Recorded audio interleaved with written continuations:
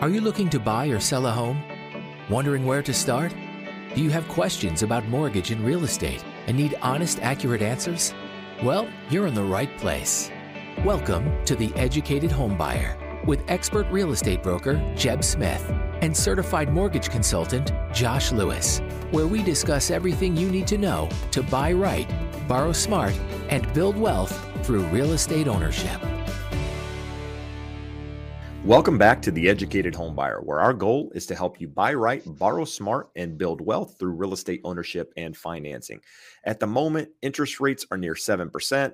Buyer demand's dropping off. We're headed into a time of the year where things are a little bit slower. So there's a lot of people at the moment sitting on the sidelines, hoping for interest rates to come down, hoping for home prices to come down. Some are just priced out due to affordability. So what we're actually going to talk about today is what you should be doing, what you should be thinking about in this time, this slowing season, if you will, not just a season in the market, a season of life, if you will.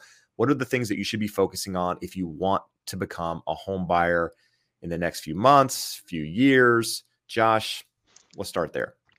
Absolutely. We get this question all the time, or not even a question. A lot of times on the live show each week, we just a comment. We want to buy second quarter of next year. Well, why second quarter of next year? There'll be a million reasons. Well, we're paying down debt. The biggest one that we hear is, we're trying to save some more money, which generally that's the least of the reasons here of what we're going to go through. Obviously, having a little bit more down payment is beneficial. Having some more money available to you is beneficial. But really today, when we're in a bit of a shifting market, back during COVID, we would have people and we would tell them adamantly, do not save an extra nickel. Once you have 3.5% down, you got to get into this market. It is rapidly appreciating. We don't have that sense of urgency anymore. So if you're someone and you have a 642 credit score, I can get you a good loan with a 642 credit score. Not as good as I can with a 682, and certainly not as good as with a 742.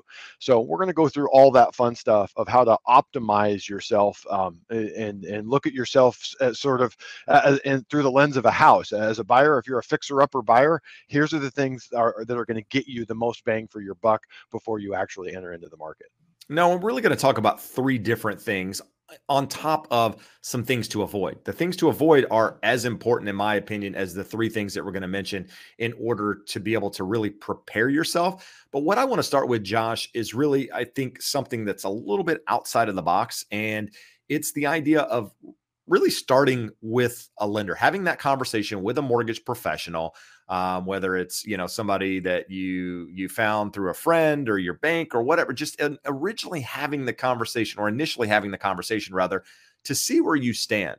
A lot of people want to buy a home. A lot of people we talk about willing and able buyers all the time, right? There's a lot of people that are willing to buy a home and a lot of people that aren't able for one reason or another. And people just don't sometimes understand where they are in the process. They don't know where their credit is. They don't know how their income versus their debt correlates into buying a home, how much that actually gets them. Maybe they're already there thinking they need to do something further. Maybe they're a long way off because maybe they don't have a job or whatever it is. But I think starting with having, that conversation with having a lender and just going over where you are. What are you trying to accomplish? What price point do you want to be at? How much money do you have to put down? Maybe it's none.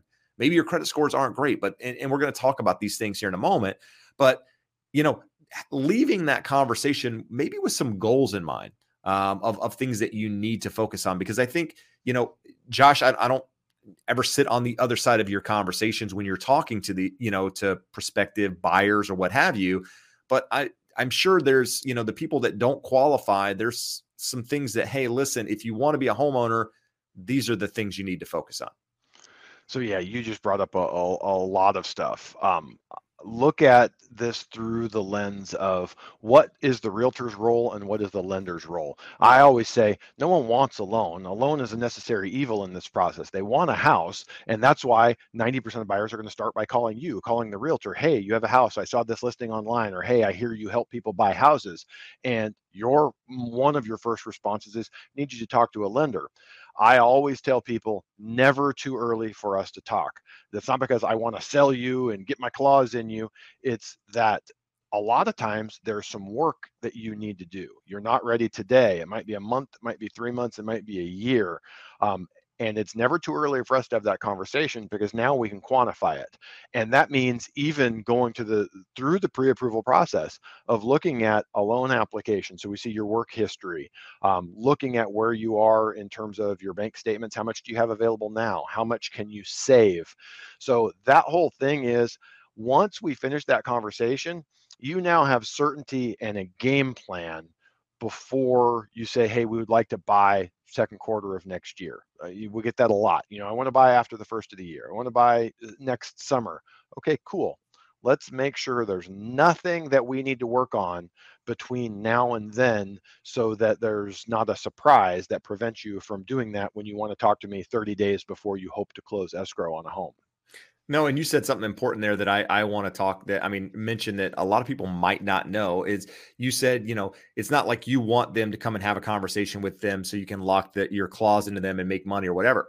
You don't get paid until they actually close a deal. There's no fee for having a conversation to see where you stand. And I think that's really important to note is, if you're looking to buy a house, there's nothing at risk, if you will. Like, you're not putting anything on the table, potentially losing any money by having a conversation with a mortgage professional. All it's going to do is potentially benefit you, give you something again to work towards. And that's really what we're going to talk about right now, Josh.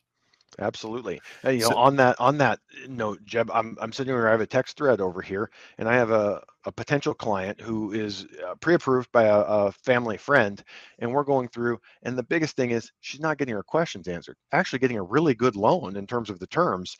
So that whole front end process is, make sure you get someone that asks questions, that listens to you, hears you, and is giving you the comfort level that you need, because there's a lot of questions, and you don't want to be like these folks and get into escrow with Jeb or another realtor on a house, and you're like, I don't really know where I'm at or what we're doing.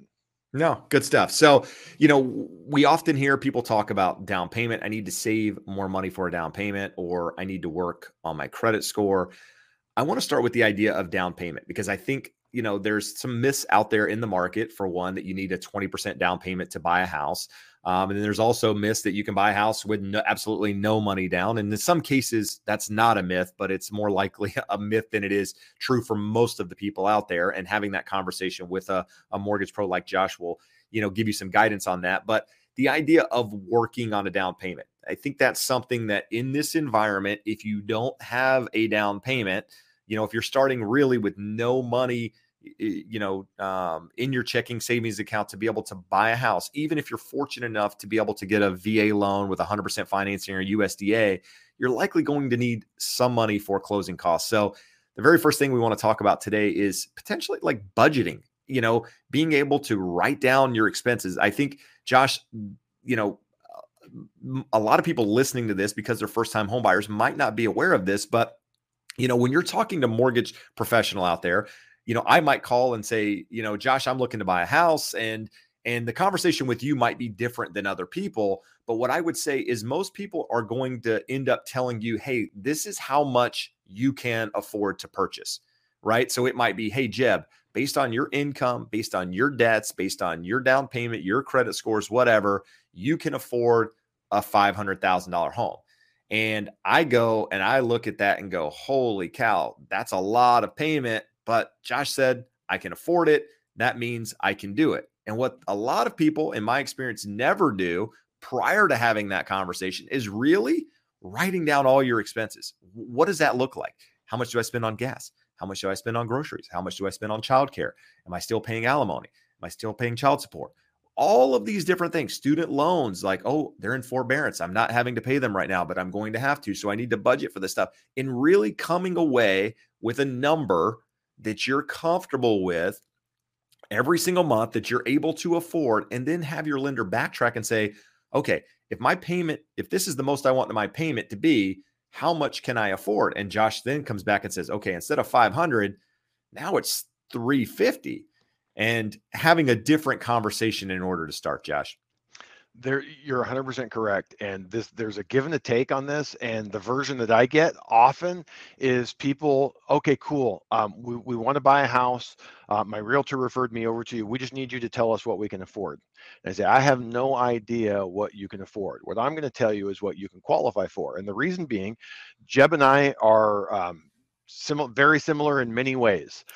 Live in same neighborhoods, similar industries. But what's different is I don't have any kids. Just that is a big expense. You know, there we can have different preferences. If my wife and I like to eat out at a steakhouse every night, we could have the exact same income, the two of us, but our voluntary spending goes many different places. So what I am never going to capture in your pre-approval is where your discretionary money goes. We're going to go through, we're going to see what shows up on your credit report: student loans, credit cards, auto loans, RV, boat, anything that shows up on the credit report, we're going to take into account. We're not going to take into account that you DoorDash 7 nights a week, that you have every streaming service on the planet, that you love to Uber everywhere you go because you love to drink and you like $20 drinks when you're out on the town. And those aren't judgment calls. It's just any one or all of those things can vastly change what your perception is with your income of what you qualify for. So we're going to give you the program guidelines, and then you're going to come back and tell me what your comfort level is. And Jeb, some of the versions that I get of this, I get the really conservative person, and they come back and they say, okay, I can afford $2,000 a month. And we go through it and I go, sir, you make $25,000 a month. Yeah, but I've got this and I've got this. I can only afford $2,000 a month.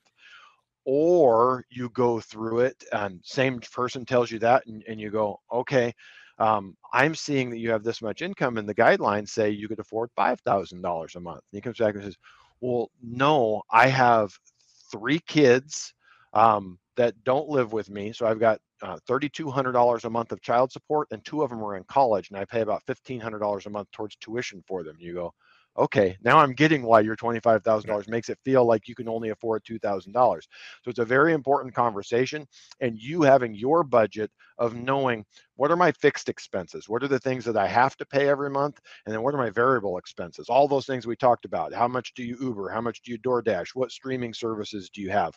Those things are discretionary. You don't have to have them, and we can sacrifice some of those. But if you haven't gone through that budgeting process and know, hey, I have this much money that comes in every month and here's where it goes, you can't truly know whether you should be comfortable with the number that I give you. Because I'm going to tell you, the guidelines say this, the majority of my customers end up here. It still doesn't tell you much. It's where does it hit you and your personal spending habits? No, and when we talk about working on a down payment, there's no real easy way to work on your down payment other than cutting expenses, getting rid of things that you don't necessarily need. Maybe the Starbucks every day, maybe, the Netflix every month or whatever it is, and just taking that money and sticking it into an account every single month, maybe investing it in something, and just getting some compound interest there and hopefully, letting that money grow for the period of time while you're waiting. Outside of that, there's not really a big way to save money for a down payment. But the next 2 things we're going to talk about, actually, in my opinion, probably have a bigger impact on being able to qualify than just saving for a down payment. You need a down payment in most cases, or at least some money for closing costs. So having this, I'm not brushing it off saying it's not necessary. These are things that are important, but it's really difficult, Josh, to tell somebody how to save more money other than just doing the obvious, which is cutting expenses. Think of 2 really good examples that you just gave. Let's say someone has a Starbucks a day habit and it's $5.50 or whatever. And then they also have Netflix and they're able to give up their Netflix. So the Netflix is only $25 a month, $20 a month. So you save $250 over the course of a year. That $5 a day Starbucks habit is $1,500. You didn't even save an additional $2,000 over the next year. So from that perspective, it makes it very hard. And when I show people the difference between principal and interest plus mortgage insurance at 3% versus 5%, or even 5% and 10%, most people go, wow, I would have thought the extra money was going to make a much bigger difference in my monthly payment and in terms of what I qualify for. Again, yet another reason to get with the lender ahead of time and start running through those numbers, because it is hard to save on a scale that makes a massive impact in your qualifications and your monthly payment. And honestly, that's not something you're going to know without having the conversation. It's like, don't look at yourself and go, well, I should have known that. You don't know what you don't know. And if you're having a conversation with a professional, they're going to be able to guide you through that and really tell you where to focus. And the next two things, like I said, Josh, are really, I think, the most important. And these are things that you can feasibly work on. I mean, things that you can actually do in order to better your circumstances, especially in a market right now where maybe, there's some volatility and maybe you're just unsure and maybe it's not the right time for whatever reason. And the first one, Josh, is working on your credit score. I don't think people understand how much your credit score actually impacts the interest rate you get, and in turn, how that interest rate actually impacts your mortgage payment. No, it's a massive difference, especially for first-time buyers who are likely to have mortgage insurance. So we're primarily talking about conventional loans here. For an FHA loan, if you have an 800 credit score or a 600 credit score, if you get the loan, the mortgage insurance is going to be the same. But on a conventional loan, not only does the interest rate vary by your credit score, the mortgage insurance varies. So technically, someone with a 620 credit score can do a 3% down on a conventional loan on the standard balance limit. So under 647,200 as of now. It'll be going up to 700 next year. But the reality of doing that, that person is not likely to have a magical ultra low debt to income ratio that's going to allow them to absorb the difference between that 620 credit score, which is the minimum credit score you need to qualify, and the 740, which is the highest that Fannie Mae gives you credit for in terms of the qualifying. You're talking a 3 to 4 point difference. And in a more normal market, that's at least 1% in interest rate. In the current market, it might be as much as 1.5% change or interest rate. So when we're looking at that, it's a big amount, but that's before we even take into account what it looks like with mortgage insurance, because the mortgage insurance it varies on a number of factors. The biggest one, how much you put down. The more you put down, the lower your mortgage insurance is, but the higher your credit score, all the way up to that 800. Fannie and Freddie stop at 740. Anything 740 and above is your highest tier, but mortgage insurance, every 20 points that you add, your MI gets lower and lower and lower. So with 10% down, that figure can be under 0.2%. But if we're at a 620 credit score, you're at like 1.25. So we get another percent. So two amazingly similar borrowers getting the same loan can have an effective rate between their interest rate and their mortgage insurance over 2% difference. No. And so with that said, Josh, what are things you can do? I mean, because you often have clients that are looking to improve their credit scores. What are you telling them? What are things that they can work on in order to improve that credit score? I mean, the very first thing I'll start there is paying down credit card balances. There's some I don't know, rules out there, some I don't even know the word I'm looking for, but there's like common knowledge, I guess, if you will, that 50% or less on the balance of your mortgage, on your credit cards every month will improve your credit score, right? You don't want to be maxed out. You don't want to owe more than 50% of your limit on those cards. I've also heard it's 30%. So at the end of the day, what you don't want is credit cards where your max is, say, $10,000 on that card. You don't want to be at 10,000 on that card, because the bureaus look at your credit scores and say, okay, this person is using all of their available credit. That's not a good sign. And in turn, it actually impacts your credit score by lowering it.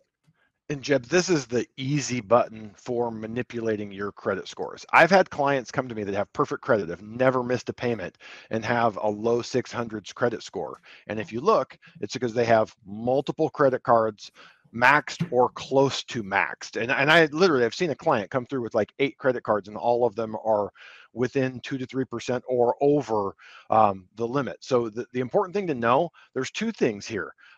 We have clients that go the other direction. They're like, I don't understand. I pay my bills off. I don't carry any credit, and I don't have as good a score as I think. It's a 685 and I have perfect credit. If you don't utilize credit there's nothing for the model to look at. So 0% utilization is not the number that you want. The perfect number, Jeb, is anywhere from 1 to 9% of your limits. It shows you use credit, you don't really need it, you pay it off every month, you got it all under control. A real good target is the one that you mentioned. Under 30% is a very good utilization. Most people, don't have, the ability to pay cash for everything. So if you're using credit, you're probably carrying some sort of balance.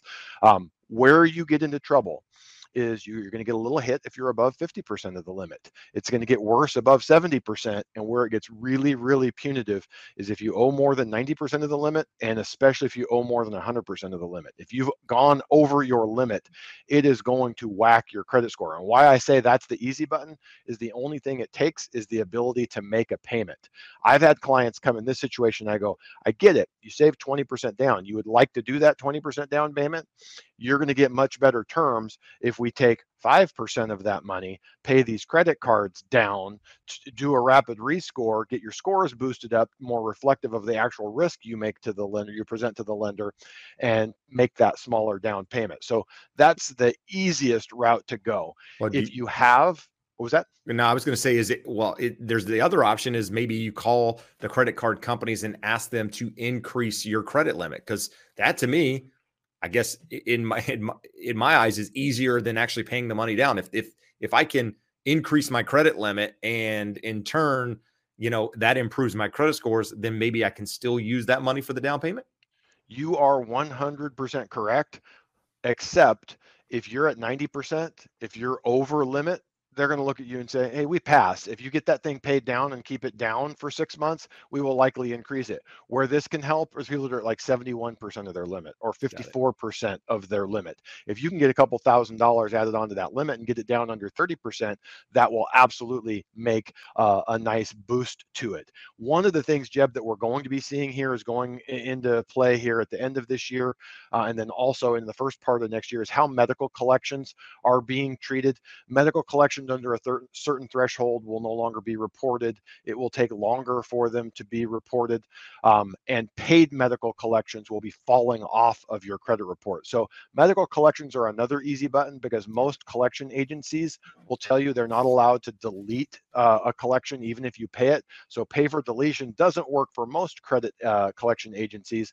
But with medical collections, you get a lot more leeway. They won't all do it, but most of them will actually allow you to pay for deletion, which can have a big boost to your credit score. And even for folks, Jeb, someone reached out to you from the live show last week, and you sent them over, and I looked, they had 7 medical collections that I know we can get those deleted. There's still 4 other non-medical collections, and their thought was, well, why worry about the medical when there's those other ones, and I can't get rid of those.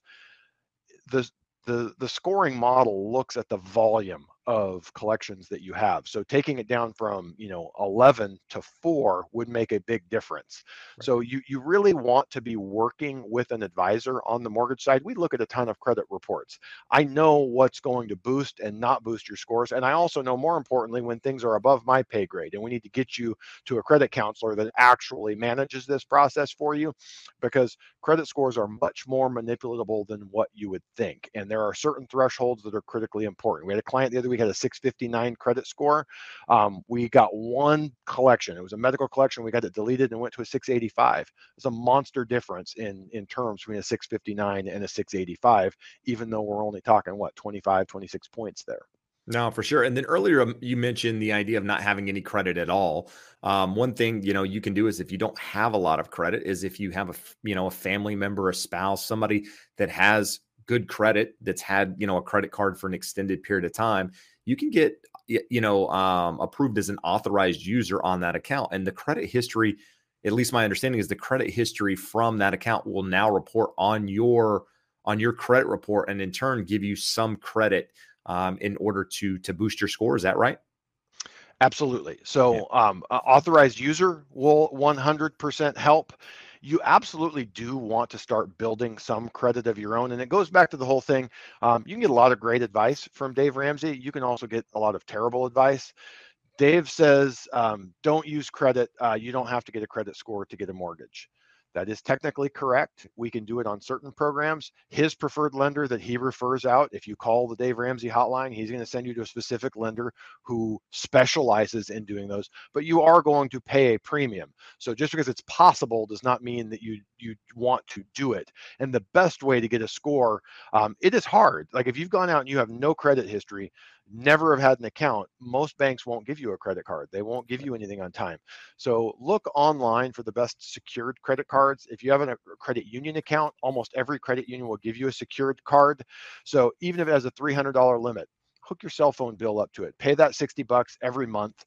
When it comes, pay it off. Again, you want to be showing a balance on there. You want to stay, just like Jeb said earlier, under 30%, under 10%, even better.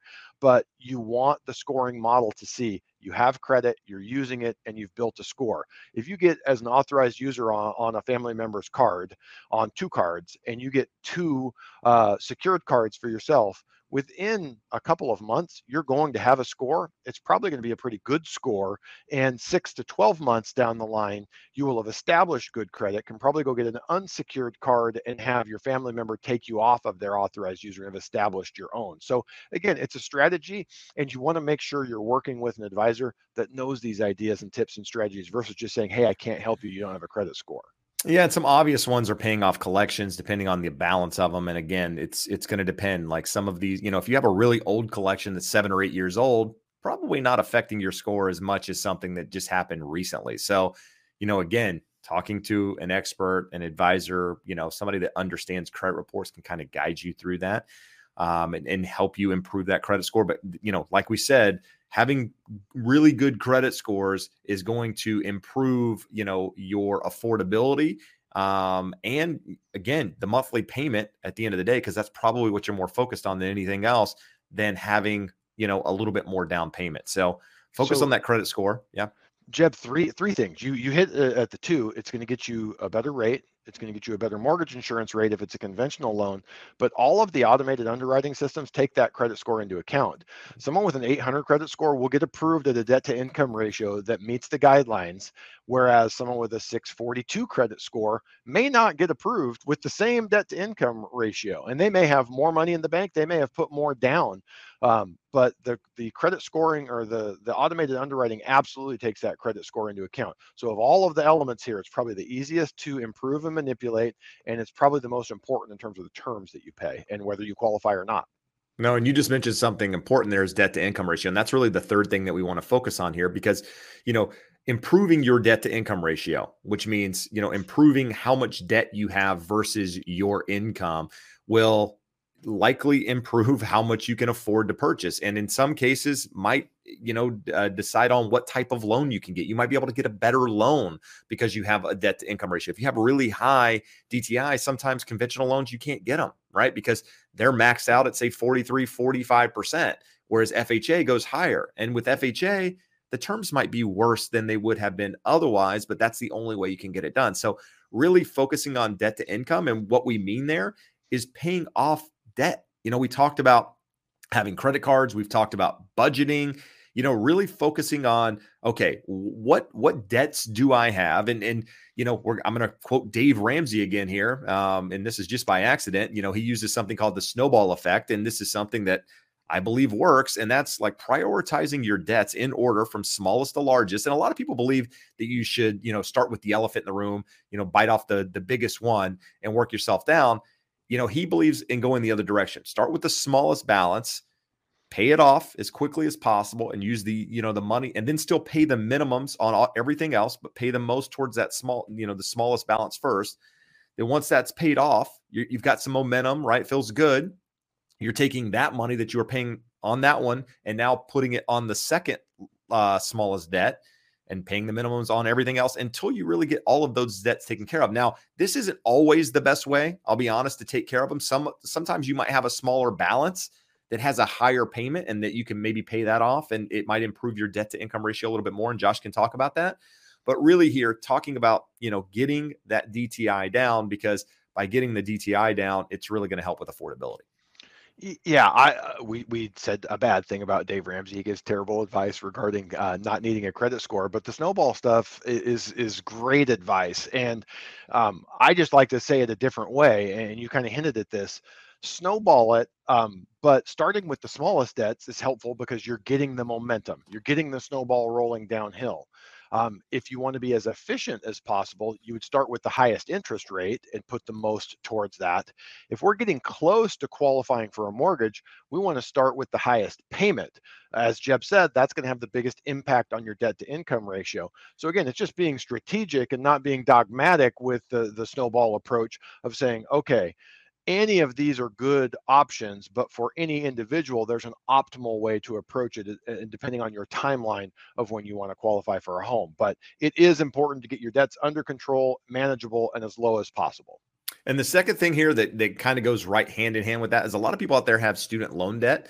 And student loans can really affect your ability to qualify for a home. And you might not understand this or know this, or you might say my student loans are in forbearance. I don't even have a payment, or my payment is zero, or whatever it is, and not truly understand the impact on how it affects your qualifying. But there are some ways to reduce those student loans, at least the monthly payments, if you haven't already taken advantage of that. And Josh, I'm going to throw it your way because you guys deal with this a lot.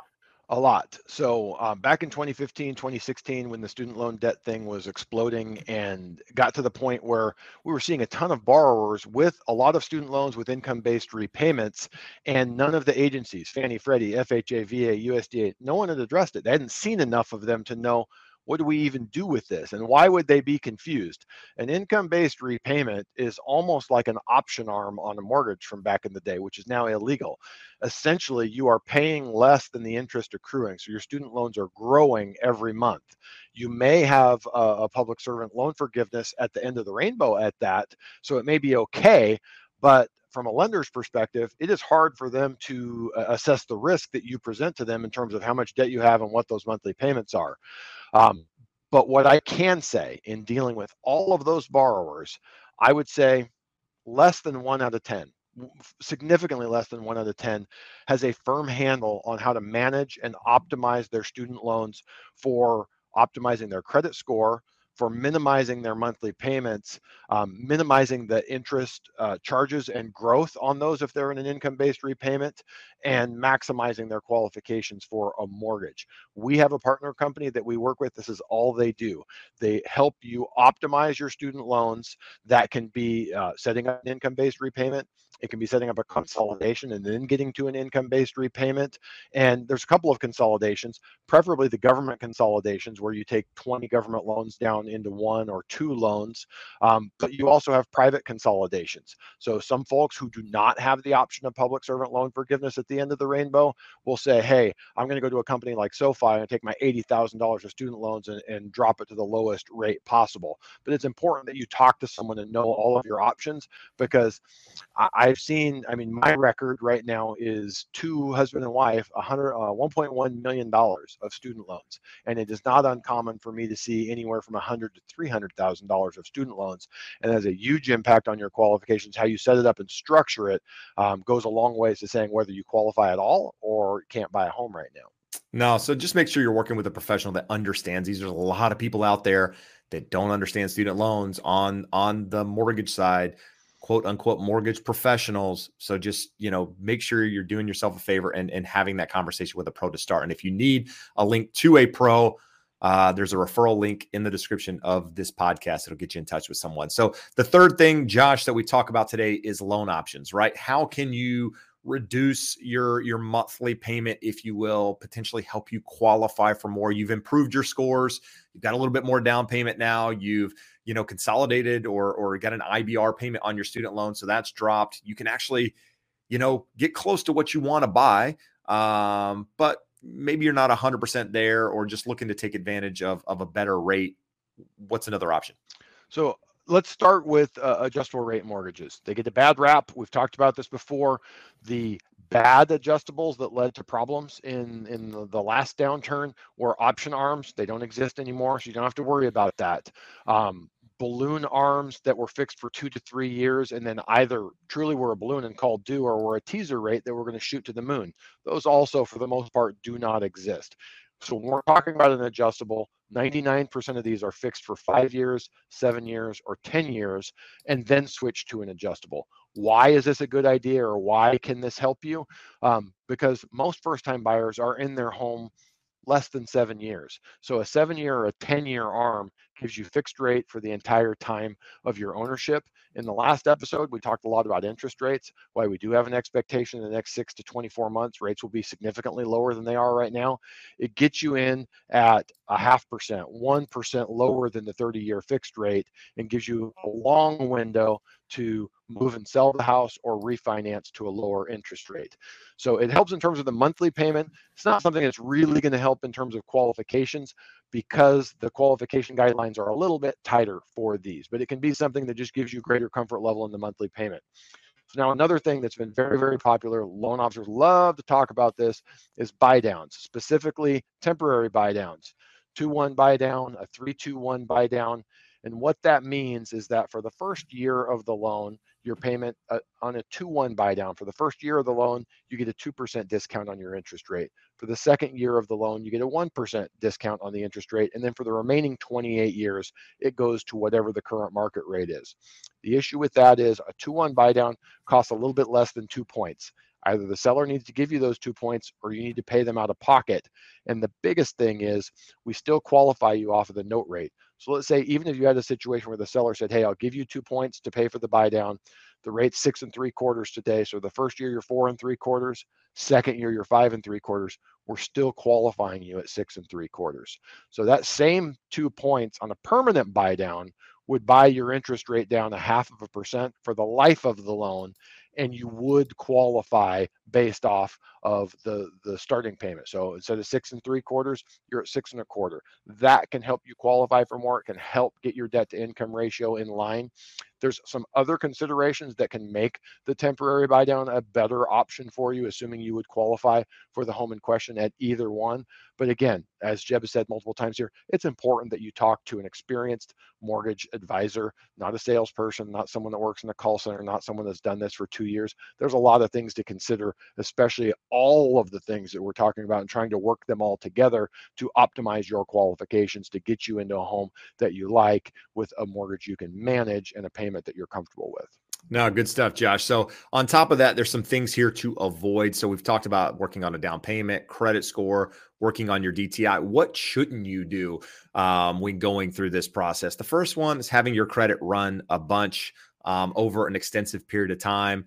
You know, we're not going to get into super detail here, but you can have your credit run by by multiple mortgage professionals within a 45-day window from start to finish. But you don't want to span this, couple here and there over the course of months and all of that. It's just, you're going to end up having a lot of inquiries and you don't want to be applying, again, if you're looking to build your credit with a bunch of different credit card companies, all these inquiries actually impact your score. On top of that, new debt, cars, credit cards, all of these things, you don't want to go and run up a lot of big balances. Now, a lot of these things are important once you're already pre-approved. You don't want to do these. But if you're in the process and you're barely qualifying or already struggling to qualify, these things can make it even more difficult. Third one, late or missed payments. I think that's pretty obvious. And then maxing out credit cards. We've talked about that multiple times today. You're better off trying to probably get a new card and putting a balance on that versus just running up the one that you have all the way to the top, because it'll have less of an impact on your credit score. So hopefully you guys found some value in that if you're, trying to prepare in this shifting market. If you did, I'd like to ask that you rate us, review us on whatever platform that you listen to. It does help. We'd also love to know what you guys want us to cover in the podcast. But for now, we appreciate you taking the time to listen. We appreciate you being here. Adios. Thanks for listening to The Educated Homebuyer. Want to connect with us or to a local expert in your area? Please reach out at theeducatedhomebuyer.com/expert. If you found any value today, please be sure to rate and review us on your favorite podcast platform. In addition, we ask that you share it with your friends and subscribe to us on YouTube. And make sure to follow us on social media. Thanks again for listening.